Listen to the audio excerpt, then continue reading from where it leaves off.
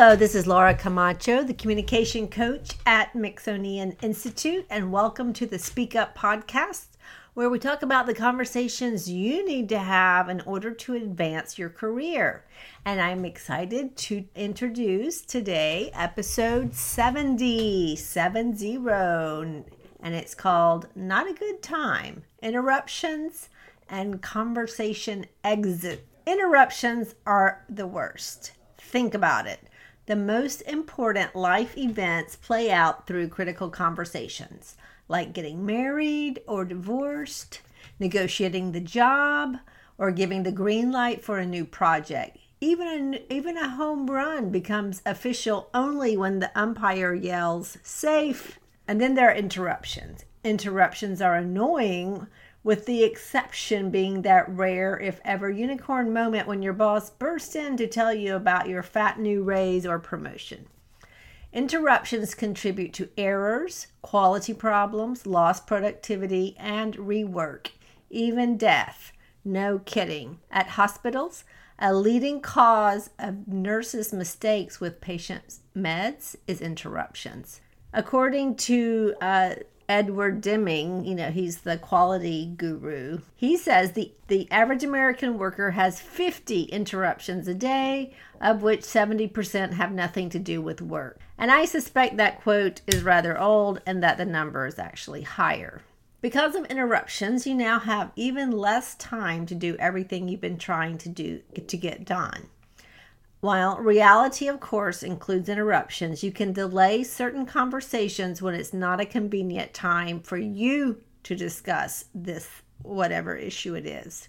So the worst kind of interruption is an ambush, or it's like an ambush. That's an interruption to discuss something critical as compared to an interruption to shoot the breeze or just vent frustration. And it's just not a good moment for you. I'm terrible when you catch me by surprise to discuss something terrible or something that I've done wrong. You may have your mind in a totally different place. You may need to recalibrate, or you just haven't been able to locate some certain data that's required. Is this a good time? If you're asked, is this a good time, and you don't know for what, better to say that you're busy. Then as you find out more, maybe you can quickly resolve the issue or delay the discussion. Anytime someone wants to discuss a sticky topic and you're not prepared, the best way through that is to delay.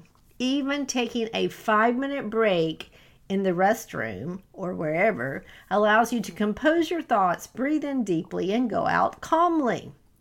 Prepare yourself to deflect other people's interruptions of your work. Likewise, make sure your devices are not constantly interrupting you either. At the office, this is how to delay a conversation. So you can say, I know this conversation is really important. Is there any way we can talk about it? And then you specify another day or another time or another day and time. If that's not feasible, try this one. I know this is really important, but I promised to call Mr. Big.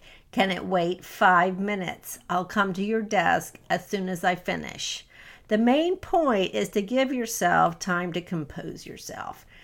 So now we're going to talk about exiting a conversation. And you can have several reasons you want to exit a conversation. The most common are A, you're not prepared because of 432 other things you're doing.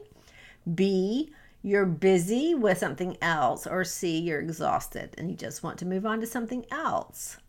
So here are some conversation exits you can use for networking events. Exit tactic number 1, introduce that person to someone else.